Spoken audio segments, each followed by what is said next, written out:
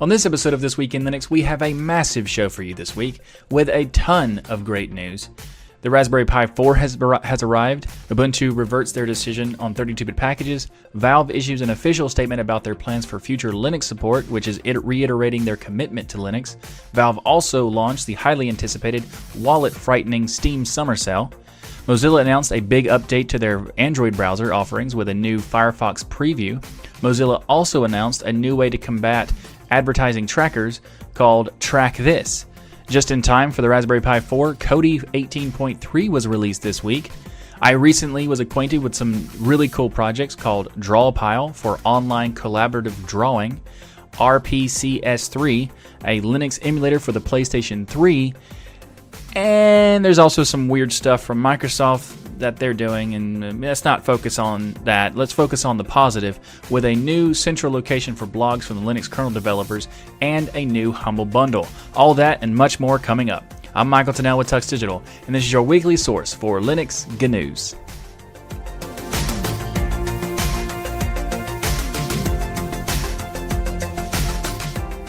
This episode of This Week in Linux is sponsored by DigitalOcean. DigitalOcean offers the simplest, most developer-friendly cloud platform. It's optimized to make managing and scaling apps easy with an intuitive API, multiple storage options, load balancers, integrated firewalls, and more. You can get all this plus access to their world-class customer support for as low as $5 per month. DigitalOcean also has 2,000 cloud-agnostic tutorials to help you stay up to date with the latest open-source software, languages, and frameworks. You can get started on DigitalOcean for 1 month for free with a $50 credit by going to do.co/tux. That's do.co/tux. Again, you can get started on DigitalOcean with a $50 credit for a whole month by going to do.co/tux. And again, thanks to DigitalOcean for sponsoring this episode of This Week in Linux. Up first in the show this week is some awesome news from the Raspberry Pi Foundation, and that is they have announced the Raspberry Pi 4, actually multiple versions of the Pi 4. I actually did a prediction this past year because there was a lot of rumors saying that the Pi would not be coming out, and I predicted that the Pi 4 would be coming out. Total random guess, but I happen to be right, so I'm happy about that. Anyway, I'm also happy about the fact that the Pi 4 is out, and it's got a lot of cool improvements, like a lot of hardware improvements, which is fantastic. So, for example, there used to be a couple USB 2 ports. Now, there are not only USB 2 ports, there's also USB 3 ports, and also a gigabit Ethernet, which used to be like a max at 100 megabit Ethernet. Now it's a gigabit Ethernet, which is fantastic. It allows you to do all kinds of stuff for throughput and bandwidth that you normally couldn't. You could even use it for a router if you wanted to, or a switch if you wanted to. And on top of that, they have added, they switched it from now, instead of having just one HDMI port, they now have 2 micro HDMI ports. That's kind of weird that they're doing micro instead of regular, but it allows them to have 2 on the same board, which makes sense, and that's pretty cool. These ports are capable of up to 4K. Very cool. And they've upgraded the power supply system from micro USB to USB Type-C, which is another awesome benefit. And they've improved the processor to have it's been upgraded to a quad-core Cortex A72 ARM V8 64-bit system-on-a-chip processor with a clock speed of 1.5 gigahertz. Like that's actually not that much of a difference in the sense that it was a 1.4 gigahertz, but now it's 1.5 gigahertz. But at the same time, it is a much improved version of the Cortex chip. So even though it doesn't seem like it's that much as far as the numbers, it is still much better. They've also improved the RAM. Let's just go to the RAM. There's a ton of stuff as well, but I want to talk about the biggest thing is absolutely the RAM.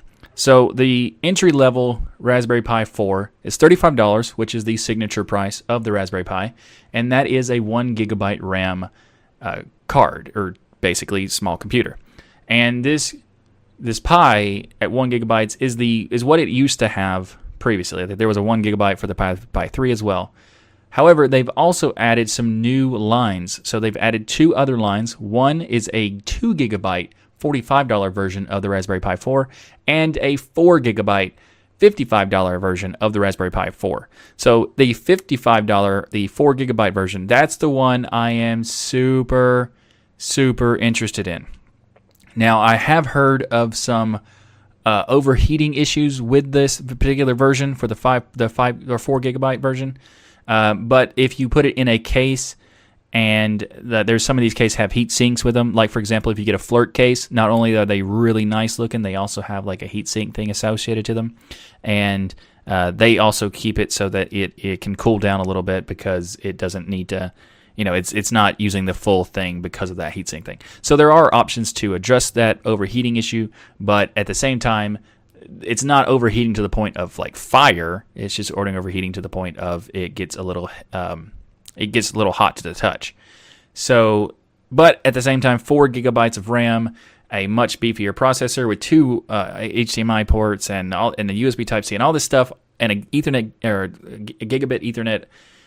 Kind of makes sense that we use a little bit more power, but it's still not a ton of power. It's just there's a little bit of overheating issues. But at the same time, I'm still incredibly excited for it, especially with a case. It's going to be make it reasonable that it's not going to be as big a deal. But I'm so excited about this thing. I don't have one, and they're sold out right now. And every day I go and check, and they're still sold out. Unfortunately, at least in the U.S. I mean, there's some places that you can get it in the EU or in the UK. That's a lot easier, but for some reason in the US, it's been sold every time I checked. I mean, not some reason, I get it. It's a Raspberry Pi 4. I get that. It's a 4 gig version of that. So it's also cool to check. Worth noting that the Pi Raspbian operating system has also been upgraded and rebased to Debian 10 Buster. So this particular version comes with some fixes and improvements and tweaks to the hardware and all that other support and everything. So that's really cool too. And just want to let you know before we move on that we're going to have an episode. The next episode of Destination Linux is going to have a conversation about the Raspberry Pi 4 because, as I said, in the UK, it's a little easier to get access to it. And the Raspberry Pi 4 has been acquired by our resident Brit, Zeb. So we'll be discussing that on the show. So be sure to check that out when it comes out this coming week. So in a couple days from the release of this episode, if you're a patron, then check it out. The recording will be tomorrow. Or if you're watching this as it's already edited and published, then it already happened, or it's going to happen today. Anyway, time management is not even good. It's not a good thing for me in general. To start doing like time travel as far as like when this is coming out, when I recorded, when we're going to record it, when that's coming.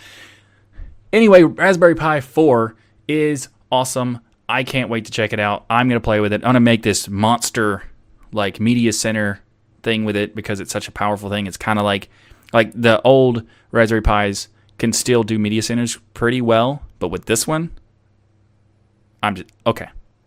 Let's move on to the next topic.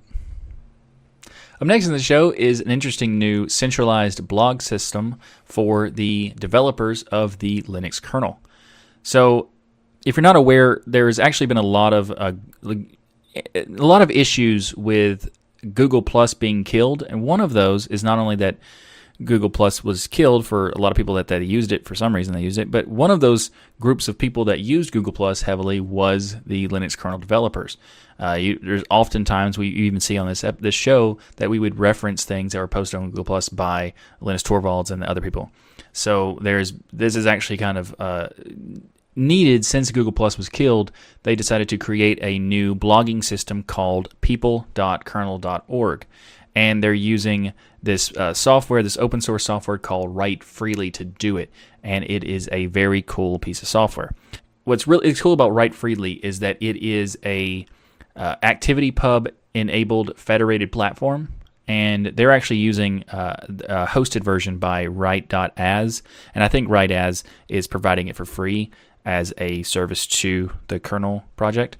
But anyway, so the reason they chose Write Freely to do it was because it runs on Linux, it's free software, it's federated with ActivityPub, it supports writing rich content using Markdown, and it offers command line publishing tools, which all of these are very important things, and the command line stuff as well as the Markdown stuff is really cool. I mean, the ActivityPub is also pretty interesting because it allows you to, for example, subscribe to a blog post or a developer on the people.kernel.org Write Freely instance through Mastodon as if it was like an RSS feed and just get updates to your Mastodon via this blog system. It's really cool that they're doing this because it allows us to have a single location to see what all is going on the kernel, and not only just the mailing list as well, but on a blog form style, which is really nice in many ways for the show because it allows me to display a nice looking blog on the video rather than the ridiculous mailing list things that are super dated. Anyway, let's move on to the next topic. Up next in the show, Ubuntu has reverted their decision on 32-bit packages. This is actually some really good news. I mean, technically they haven't really reverted their decision. They've somewhat backtracked a little bit and done a compromise approach. We'll get to that in a second, but I wanted to address the previous episode from last week of This Week in Linux for episode 71, where I talked about this particular topic, and then like an hour later, Ubuntu announced that they're not going to be doing the thing that I was complaining about in the topic because it was a problem, and now it's no longer that problem. So I do want to talk about a couple things with this particular topic because there are some things that came out that afterwards, after the reversion, I thought was interesting that I wanted to discuss. But first of all, I wanted to say good job to Canonical and Ubuntu for listening to the community. Now, there are some people who said that they are disappointed that they listened or whatever, because of the outrage culture one or, whatever nonsense. But I wanted to just say that it was a good job that Ubuntu did listen to the community because a lot of corporations will make decisions and completely ignore the response from the community, and Canonical and Ubuntu are not doing that. So that is great that they did listen. The blog post reads, and I quote, "Thanks to the huge amount of feedback this weekend from gamers, Ubuntu Studio, and the Wine community, we will change our plan and build selected 32-bit i386 packages for Ubuntu 19.10 and 20.04 LTS." So if you're curious about what the Ubuntu Studio was, there were some issues with if they were to drop 32-bit packages that it breaks the VST audio plugins. That would be definitely not very good for Ubuntu Studio, but so that's good for them that they're not, that's not happening. They also say that we will put in place a community process to determine which 32-bit packages are needed to support legacy software, and can add to that list post-release if we miss something that is needed. That's pretty cool, and that's a very important piece. That last week I talked about the thing that they should definitely get rid of 32-bit to a point, and that point is base libs. So essentially what they're saying here is that they are reverting the idea of getting rid of 32-bit completely, but they're not getting rid of it entirely now. They're going to keep those base libs, which is fantastic. Now, which base libs they're going to keep is up to the community, and in a discussion to make sure that they're going to have everything that is necessary, and if they miss something or whatever, they can go back and add it later, which is really, really important piece as well. That's the number one thing I wanted to do is say good job to Canonical and Ubuntu. Number two is regarding the public discussion without telling people the discussion is happening. That part's not so useful. So first of all, good job Ubuntu for listening. Secondly, not a good job by not telling people that this is potential. They didn't really tell enough people. For example, They say in their blog post, community discussions can sometimes take unexpected turns, and this is one of those. The question of support for 32-bit x86 has been raised and seriously discussed in the Ubuntu developer and community forums since 2014. That's how we make decisions. Okay, well, this is a very important discussion. Whether you're going to drop an entire architecture is a very important discussion. So just by talking about it in your developer community in the sense of your forums or in your mailing list, that's not really enough to get the full input and full opinion of the community. You need to actually, engage with the community in a much broader sense. For example, make a blog post, put it on your forum like you did, make a tweet about it, whatever. Anything like that to get attention is what you should do. Not just keep it in your thing. Because yes, 2014, you were talking about it, but that's not really the only place you should be talking about it. So, and also you were talking about not only just getting rid of 32-bit, but also the ISOs and that kind of thing. So many of those things, yes, you should. Like getting rid of the ISOs, totally in support of that. Getting rid of the 32-bit packages for most, like 99% of packages, totally support that. It's the base libs. You would have got that information previously if you gave it, Anyway, let's just move on. I've actually seen some other projects make this mistake in the sense of I actually talked about this problem in a talk that I gave at the Southeast Linux Fest conference about open source marketing. and I'm gonna actually upload that video to this channel pretty soon. And this is where I give an example of where people were requesting input and receiving very little because they only requested it on their mailing list, like basically in like their own bubble, and therefore they're not going to get a lot of response. But anyway, next up, I want to talk about this particular topic is the number three thing. Number third? Wow. The number three thing I want to talk about is the response to the this particular news of them reverting it from podcasts and some blogs. There's a lot of weird things that people were saying in the sense of like that it was dumb, or they wish they hadn't done it, or in one case they said it was foolishly backpedaling, which is just absurd. One of the things that people responded with is just someone who works at Valve said it, not Valve themselves. And that's no longer the case, because what their point was is that I did say it on the show that it was a tweet from a Valve developer, but that Valve developer is also an important person at Valve, so they're making it as a statement. It could also still be an official statement, but they were saying because it was a tweet, it wasn't really a thing, and that same person posted on the steamcommunity.com website forums and also stickied it to make sure that it is an official response. It is not just a tweet. So the same person did go in and like the follow-up does address as an official version or response from Valve. Because the 32-bit is not going to be completely going away for base libs. Valve has made an announcement that they're going to continue supporting Ubuntu as well. But we'll get to that more in the next topic. But first, we're going to talk about some more things, such as the other suggestions that people gave, which is why not use a snap or Flatpak. And there are multiple reasons of why not to use them, at least not right now, in that sense that they still need development as far as like improvement for optimization for performance. And also there are going to be a lot of overhead for the runtimes to be used. Games would also need to be using them in some way for the format, so there's a little bit of complications added. And in some ways they are going to be doing some kind of containerization in the future for making this work, but right now it's just not ready. So that's one of the reasons why their announcement was bad, is because they only gave them basically like 4 months to get it ready, and that's just a lot of work in a very little bit of time. So the next topic, next reason people said why it's dumb that they're reverting it was why not use a PPA? And some have asked why can't they just ship the 1804 libraries in a 1910 and beyond via PPA? Well, the reason is because there's a problem just by doing that. apt requires that these versions have the same version for 32-bit and 64-bit packages. Otherwise, it won't install the 32-bit packages. So this mismatch of versions from 1804 to 1910 would make it not work anyway. So because they wouldn't work with the different versions, you still need to make sure that the infrastructure that is used to build the 64-bit is also used for the 32-bit and have the same versions at the same time. So essentially, the infrastructure of Launchpad would still be required. And the next thing that I heard was people saying 32-bit is ancient. It's been over 15 years. Let's just let it go. And I agree with that completely because it is ancient. They should definitely get rid of 32-bit for the most part. Get rid of all the packages that don't need it, like a browser.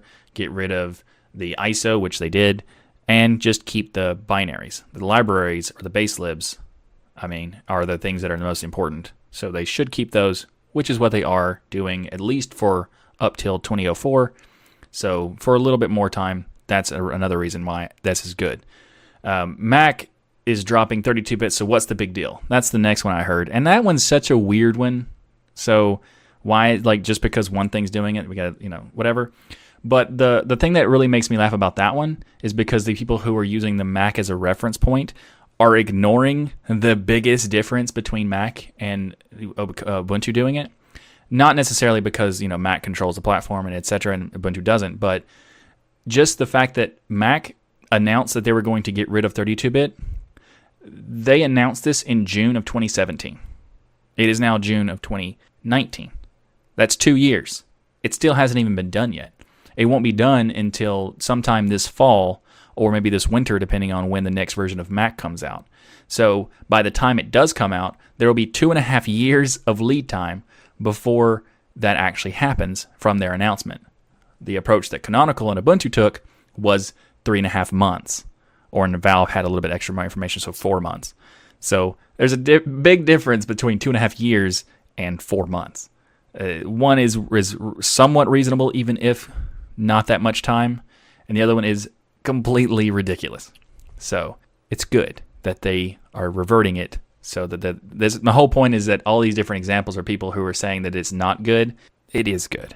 And the last thing I want to talk about is another reason that people said that this was a dumb idea to revert it was people just love to hate on Ubuntu and Canonical. Now, I wanted to put this part in the topic for the show because, well, yeah, that's actually true.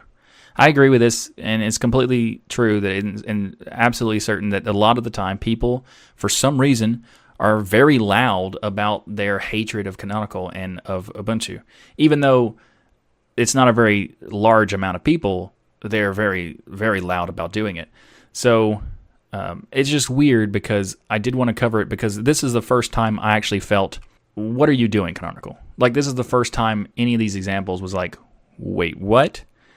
Because the other ones people said, like, for example, people were making comments on the YouTube channel for this particular, and as I've also done other places like Reddit and various other places, about how Canonical is just another example of making bad decisions, or the dreaded not invented here syndrome complaint. So they would make references like Mir, Unity, Snap, and Upstart.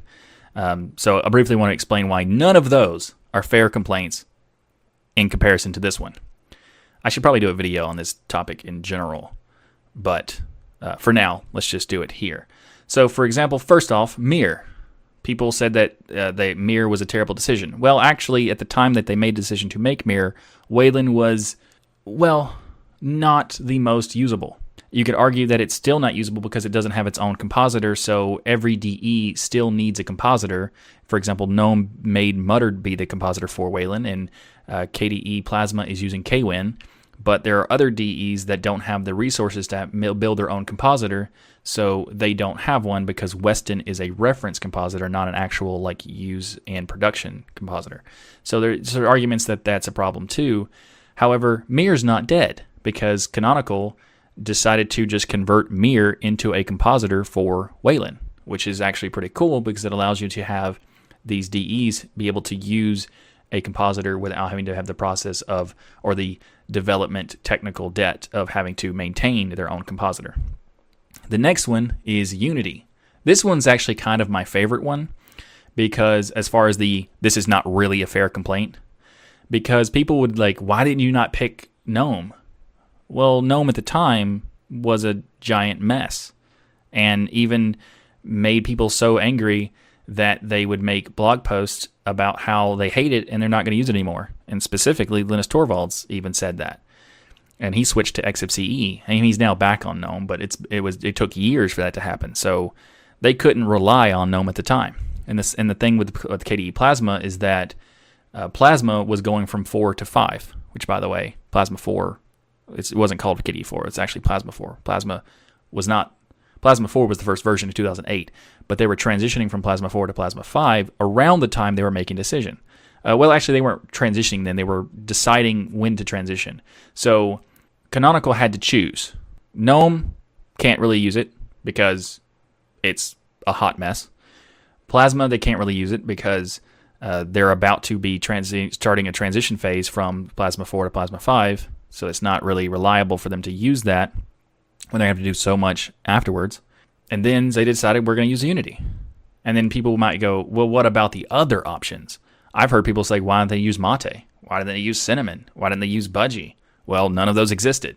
That's a good reason not to use them. They didn't exist. And then the other thing about LXDE and XFCE did exist. Well, yeah, but both of those still use GTK2, which is deprecated and therefore not an option. What about LXQt? Didn't exist. So as you can see, the only option they really had was to create their own, and therefore Unity. I personally didn't use Unity. I thought Unity was a fantastic DE, but it wasn't for me. There are certain things that I wanted to do that it wouldn't let me do. So I didn't like that part.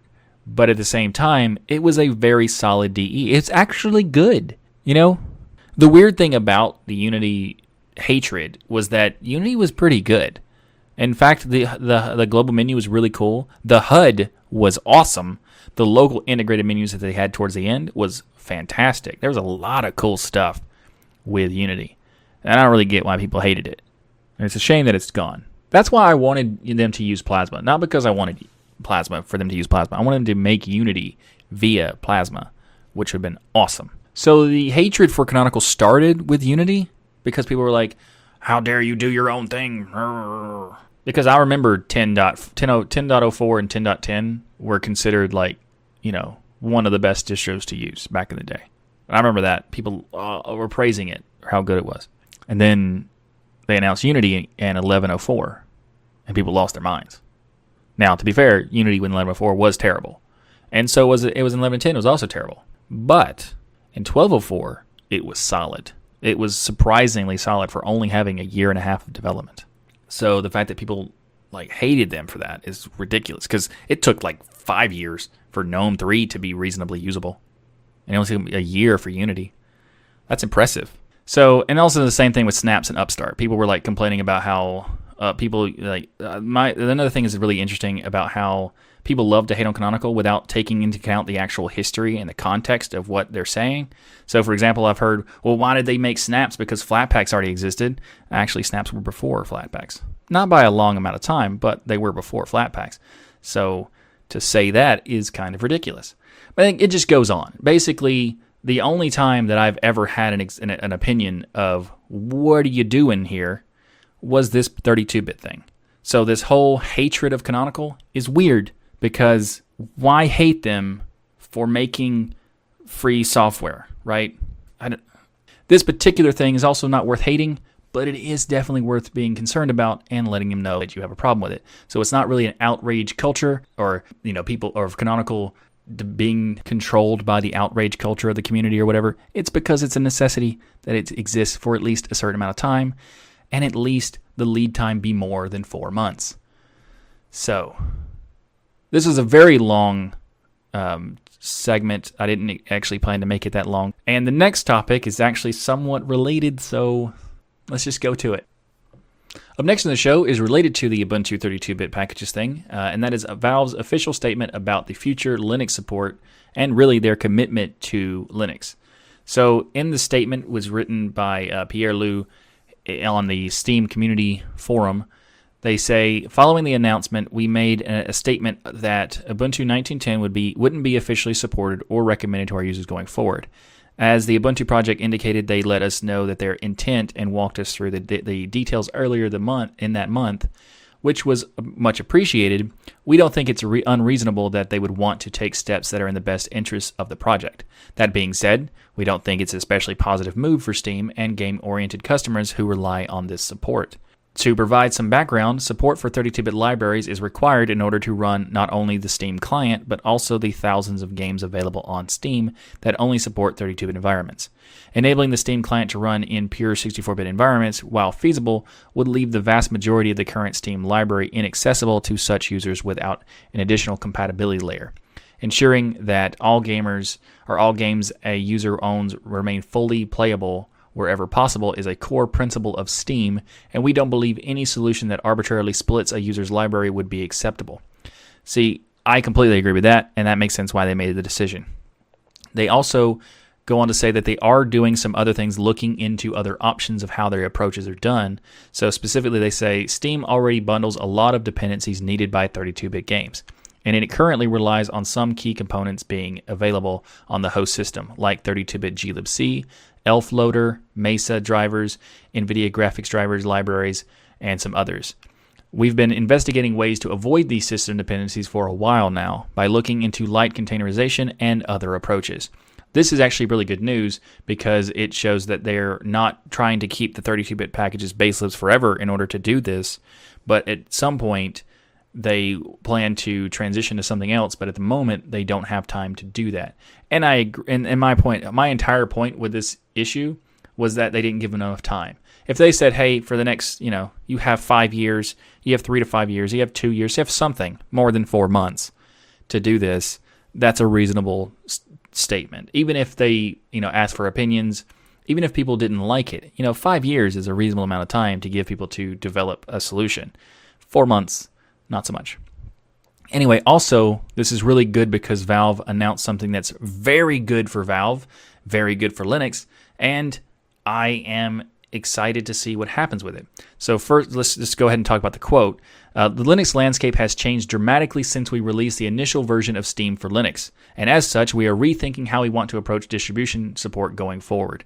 There are several distributions on the market today that offer a great gaming desktop experience, such as Arch Linux, Pop! OS, Manjaro, Fedora, and many others. We'll be working closer with many more distribution maintainers in the future. And if you're working on such a distribution and don't feel your project has a direct line of contact with us, by all means, have a representative reach out directly. So awesome, because one, they are not just having a recommendation and focusing on Ubuntu.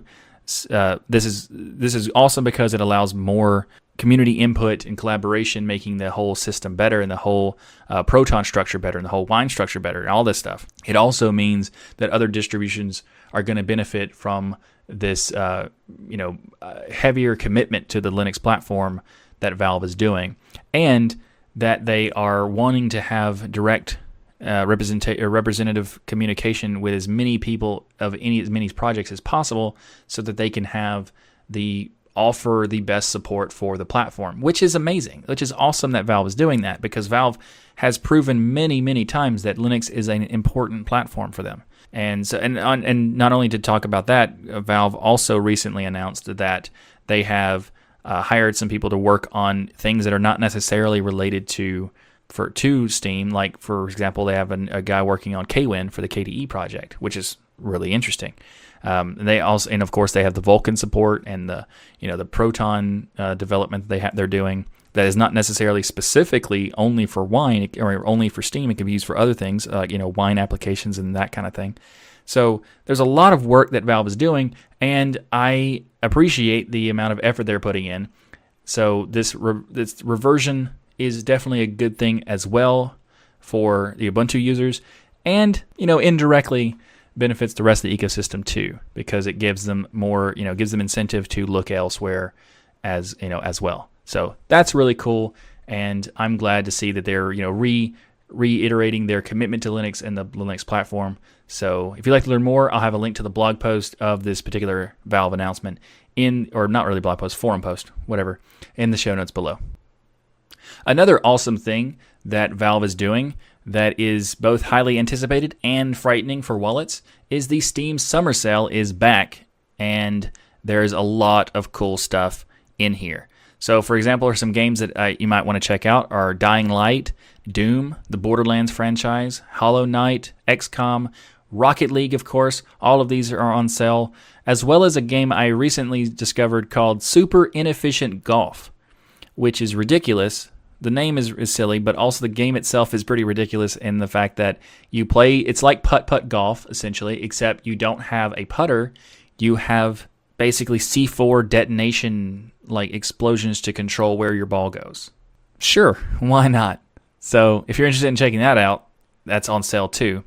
And there's a lot of cool stuff that's coming out. It's on sale right now for the Steam sale. So I am excited, especially considering there's a lot of games that are be available on Proton, because they have this. This is the first time that Proton has been available for the summer sale, so I'm even more excited to see what all is available that is on sale for Proton. However, I do want to point out that this particular link in the show notes is not an affiliate link. It's actually a link to the Steam sale that specifically highlights Linux support for native Linux games.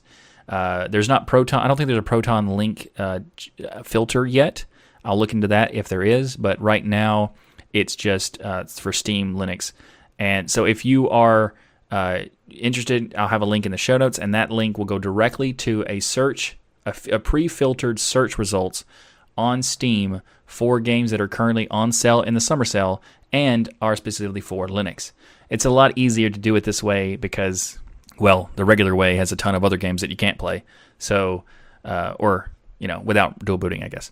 And this link is tuxdigital.com/Steam sale, and I'll have a link to that in the show notes below if you'd like to check it out. I look forward to it, especially with the whole new Proton part of it, a part of the summer sale. So I look forward to not liking the amount of money I'm spending on these games.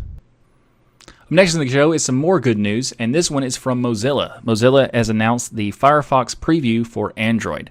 So Firefox Preview is kind of like a new version of their browser for Android. Firefox Focus was an attempt to create a private browser within a not-so-private operating system, aka Android. But they've actually decided that they're not going to continue working on the Focus. They're going to actually switch their focus to working on a project that kind of merges the privacy and security features of Focus to a full-fledged mobile web browser. And that is what Firefox Preview is. So eventually it's going to become Firefox, but right now it's the preview version. So in addition to having more security and privacy built into their desktop browser, they're also stating that it'll have a very fast mobile browser. They're saying actually their fastest yet. I've actually tried the Firefox Preview browser on my phone, and it's way better. Not only is it better as far as speed, it's better in function and layout. It feels better. For example, if you want to refresh, you don't have to move your finger all the way to the top, then wait for them, then move it down and hit it. It's just at the very bottom right. You just tap it twice, and it refreshes. They've actually improved it heavily in that respect. They also improved the layout in general and the coloring, so you can now have a dark theme if you prefer a dark theme, which I do and which I'm using. So I am happy, even though the Firefox Preview is still in like a beta form. I've already switched it to my default browser on my phone, so that's awesome. Anyway, if you would like to check out the Firefox Preview, I'll have a link to the blog post as well as the link on the Play Store if you'd like to install it. But keep in mind that this is a beta, so or at least an early access. So if you would like to try it out and you do try it out, be sure to report any issues or bugs that you experience so that they can help improve it so that the stable version of it is as best as it can be. So, yeah.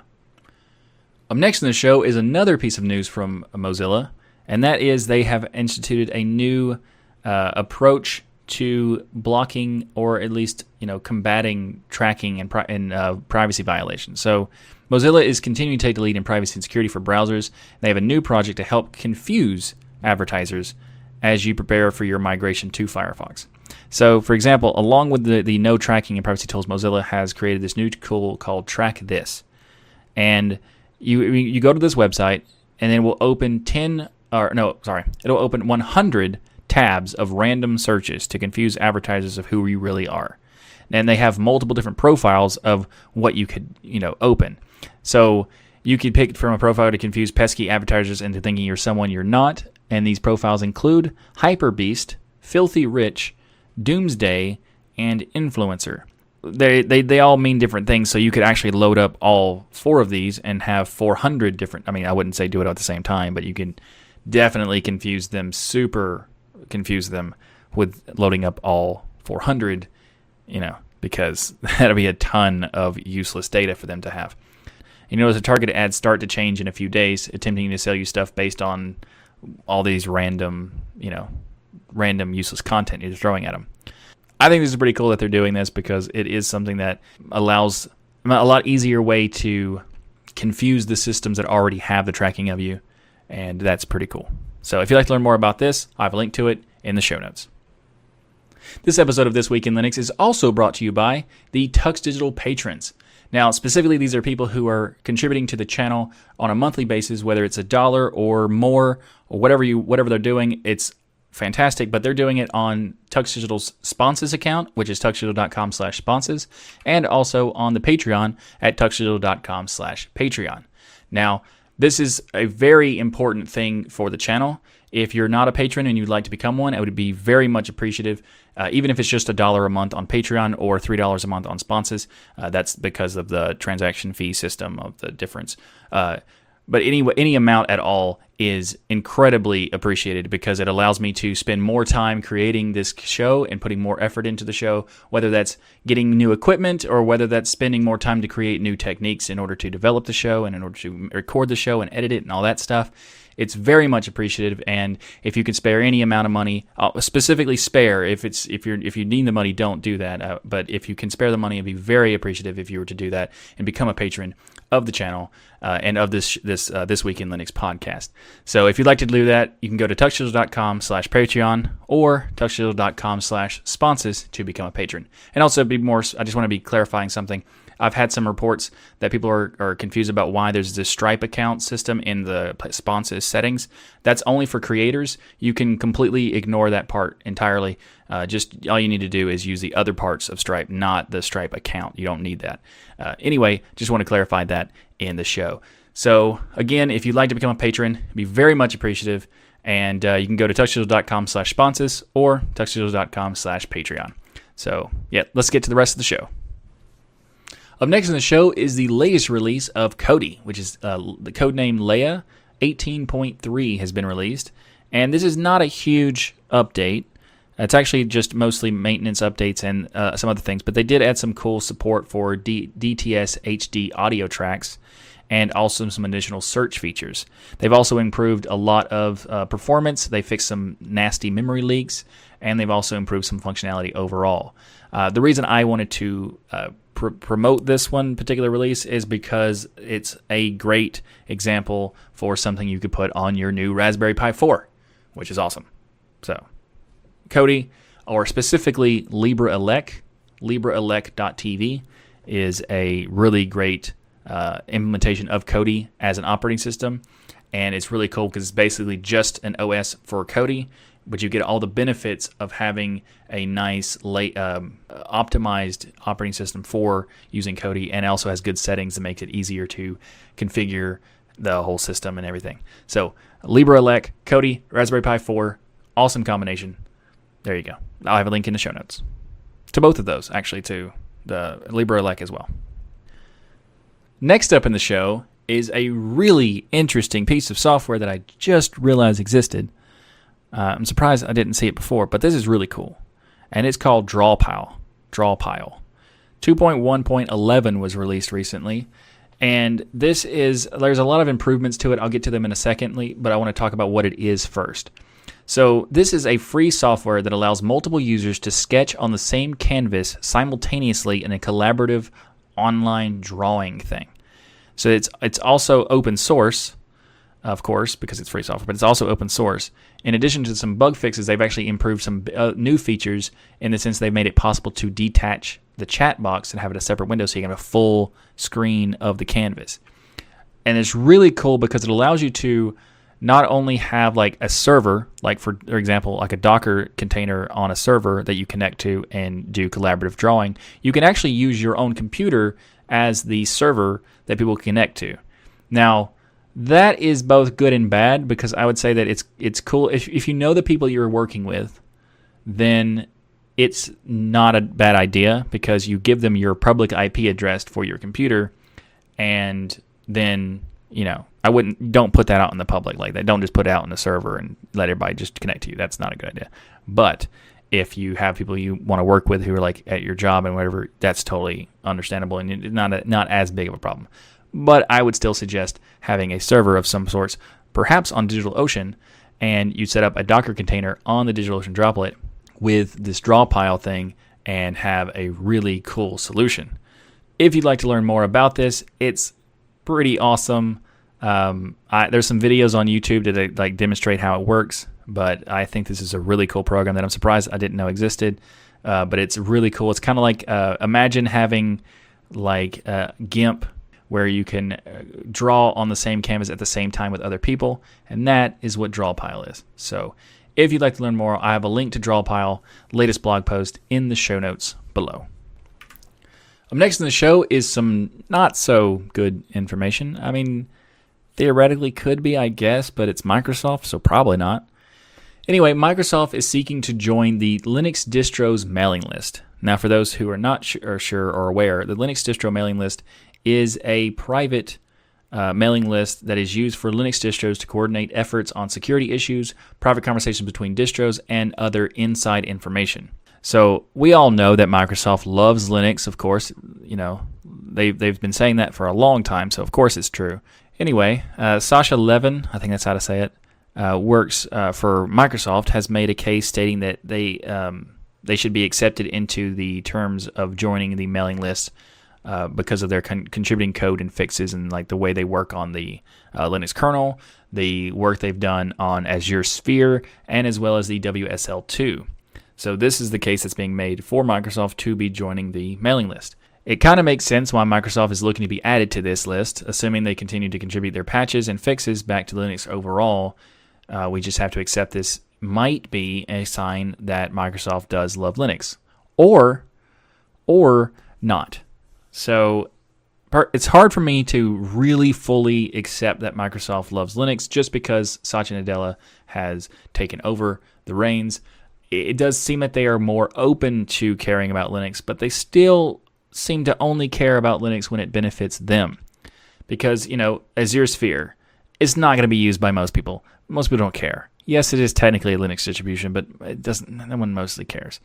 WSL2 is not a Linux distribution. It's taking Linux benefits and putting it in Windows. That's not a Linux distribution. So I would go with no. Linux kernel contributions, yes, that's true. That's good. But is it really worth being a part of the Linux distro mailing list?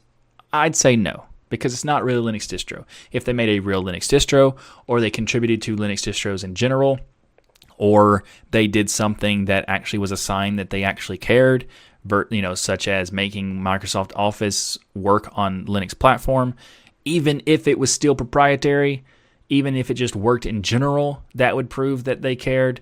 But really, they care about what benefits them, is what it feels like, I mean, it does feel like they have changed. I do believe that they have changed, because Satya Nadella at least does some things that are, beneficial to Linux overall and in the overall open source community, in the sense of like open sourcing .NET and making SQL Server work on Linux. There are some things that they have done, so that's good job on those. But at the same time, it's Windows, and even people who are fans of Windows, like Paul Thurrott on Windows Weekly, he made some interesting comments related to a sit-down talk that Bill Gates participated in, and that it was like an event or conference thing or whatever. And in the conversation, they asked Bill Gates what did he think was the biggest mistake that he ever made, or that Microsoft made, and he said it was not to prop up Windows to be the solution to battle iOS and outdo Android. And essentially, basically, he, without saying specifically these words, copy iOS and make a copy of iOS. So the thing that's interesting, and the reason I brought it up, is because Paul Thurrott is from Windows Weekly, said he countered what Bill Gates said and said the biggest mistake is this guy never invented anything. All he did was copy and steal from other people, and then he just forced them out of the market. And Bill Gates kind of admitted somewhat of this, saying that in the conference interview, he admitted that the culture at Microsoft when he was there was horrible, giving excuses that they were in their 20s and didn't have kids, so they didn't have perspective to not be horrible to their competition. So I realize that Microsoft is not being ran by the same people, and it has a lot of, and for example, Satya Levin is very new to Microsoft, has only been there for like a year and a half. So that person is not like relevant to the decisions of old. And Satya Nadella is also not a part of the decisions from old. But at the same time, it is still Microsoft. So giving them access to the Linux distros mailing list might be a little bit too much. I don't know. It's maybe I'm just too unwilling to take in consideration that maybe Microsoft has changed. I don't know. I don't believe they have. They'd have to prove it to me by doing something that actually benefits the Linux ecosystem and not just themselves before I will believe that they have changed. But that's just me. Anyway, if you'd like to learn more about this particular topic, I'll have a link to the Register article about this, as well as an interesting follow-up from the Tech Rights website about this as well. So I'll have a link to both of those in the show notes. So this past episode of Destination Linux, we had a discussion about whether it's time to take a look at Wayland again, and if it is ready for us to, as a community, to start backing it more. And if you're interested in that topic, then be sure to check out the episode 127 of Destination Linux. I'll have it linked in the show notes. But following that discussion, there was some interesting Wayland news, and it's being reported around Red Hat and Fedora. But the reports I've seen so far are missing a bit of context. So first of all, this is what the report is kind of saying.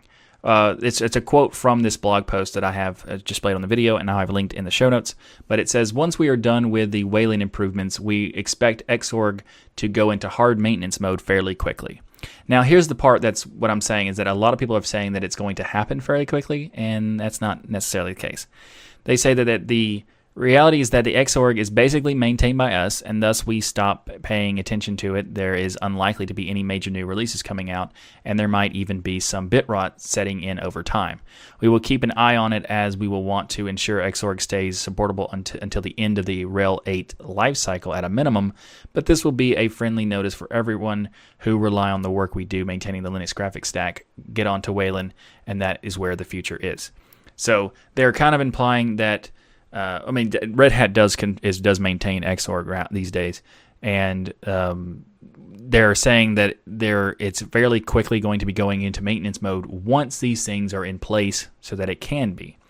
Now the thing is that people are saying, I've seen a couple blog posts talking about how that it's going soon, that Wayland is going to be the main focus, and that Xorg is going to be going to maintenance mode, a hard maintenance mode, very, very quickly. However, there are multiple things that need to be done before that happens. So, for example, this blog post also says the single biggest goal currently is fully removing our X windowing system dependency. So, this says for those wondering why this is taking so much time, for 20 years developers could safely assume they were writing atop of X, and that requires refactoring everything needed to remove any code that makes that assumption that is running that it is running on top of X. So it's been a big major effort. They say that mostly this work is done for the shell itself, but there are a few things left in regards to GNOME setting daemon where they need to expel the X dependency.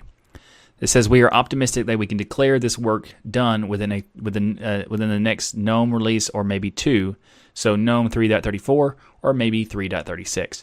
Now, this is interesting because it's not going to be fairly soon.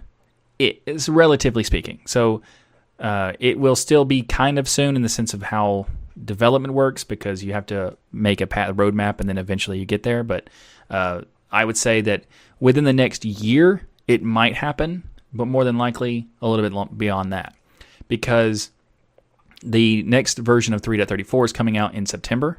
So that's like 3 months away.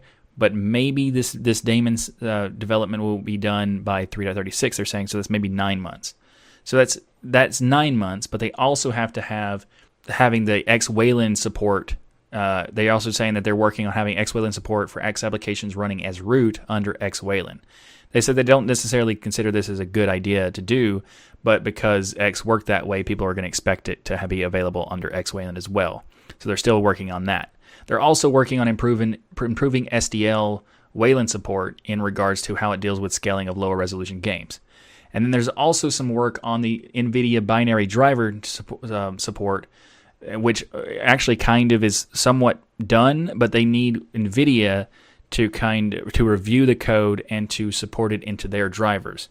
So all of these things, once those are done, then Xorg can be turned into maintenance mode fairly quickly. So that's the fairly quickly part, is after these things are done, then it can be done. So I just wanted to be clarifying that if you did see a blog post saying that it's not necessarily going to be happening anytime soon. At least a year is what I would say, but probably longer than that. But anyway, if you have to learn more about this, I have a link to the blog post about this blog post from the GNOME developer. Actually, there's also some other things that are interesting, because there's also like Pipewire and some Flatpak stuff and some other things in this blog post that are worth checking out too. Up next in the show is the RPCS3, or PlayStation 3 emulator for Linux. I actually didn't really know that this existed until recently, similar to Drawpile, but this has been around since 2011, and this is an experimental open source PlayStation 3 emulator and debugger written in C++ for Linux and for Windows. It has minimum system requirements of 2 gigs of RAM, OpenGL 4.3 compatible GPU, and a 64-bit compatible processor, or capable processor. And also having support for Windows, Linux, and BSD 64-bit. That's actually not like promoted, but it's in their system requirements, so it's possible that you might be able to play it on BSD if you have that. And they also need a specific PS3 update file, but that they explain in their quick start guide how to get that. But they do say that's the minimum. The recommended is having 8 gigabytes of RAM or more or greater, having a Intel quad-core Haswell or above, and an AMD hexa-core Ryzen or a Exacore and above.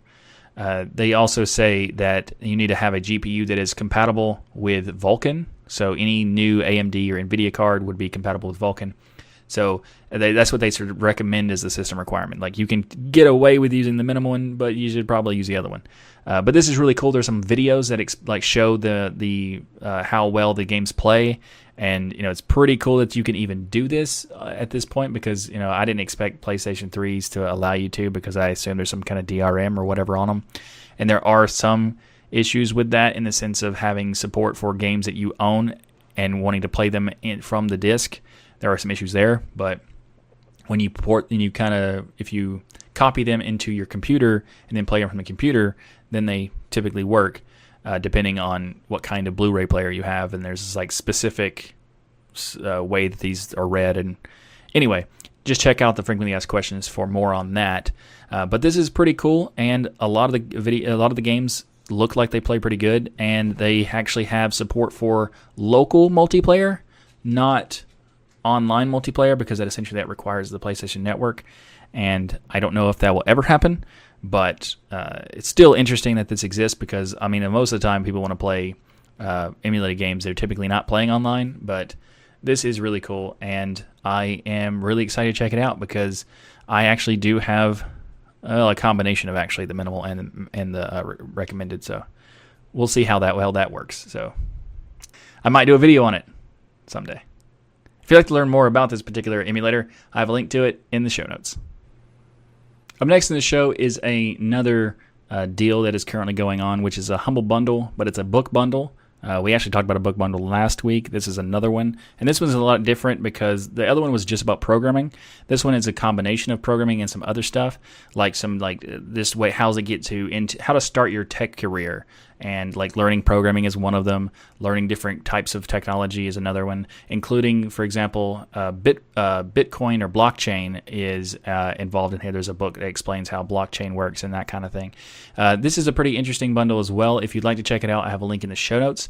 And also wanting to let you know that this link in the show notes is an affiliate link to the Humble Bundle. So if you do purchase this bundle through this link, which I would appreciate if you do, it will provide a small commission from Humble Bundle to the Tux Digital channel and this podcast, This Week in Linux. Not very much, but every little bit counts. So if you do like to decide to buy any of the books here or buy this bundle, a small percentage will be going through it if you use that link. So yep, I have a link to this and in the show notes below. Thanks for watching this episode of This Week in Linux. If you like what I do here on this show, please like that smash button and be sure to subscribe. If you'd like to support the Tux Digital channel, we have multiple ways to contribute via PayPal, sponsors, Patreon, and many more. You can learn more by going to tuxdigital.com/contribute. Or you can order the Linux is Everywhere t-shirt by going to tuxdigital.com/Linux is Everywhere. Or if you're in Europe, you can go to tuxdigital.com/LinuxEverywhereEU for shipping inside of Europe.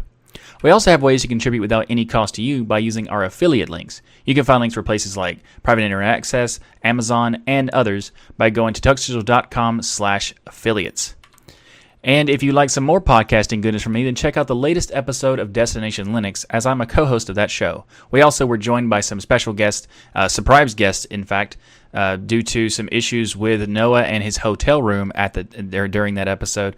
So be sure to check that out. It's a very interesting episode. And just a reminder, the show is live usually every Saturday, so join us in the live chat room to discuss all the latest Linux news each week, including this week. It was on Saturday, So every week, Saturday, usually. So anyway, thanks again for watching. I'm Michael Tennell with Tux Digital, and as always, keep using, learning, and enjoying Linux.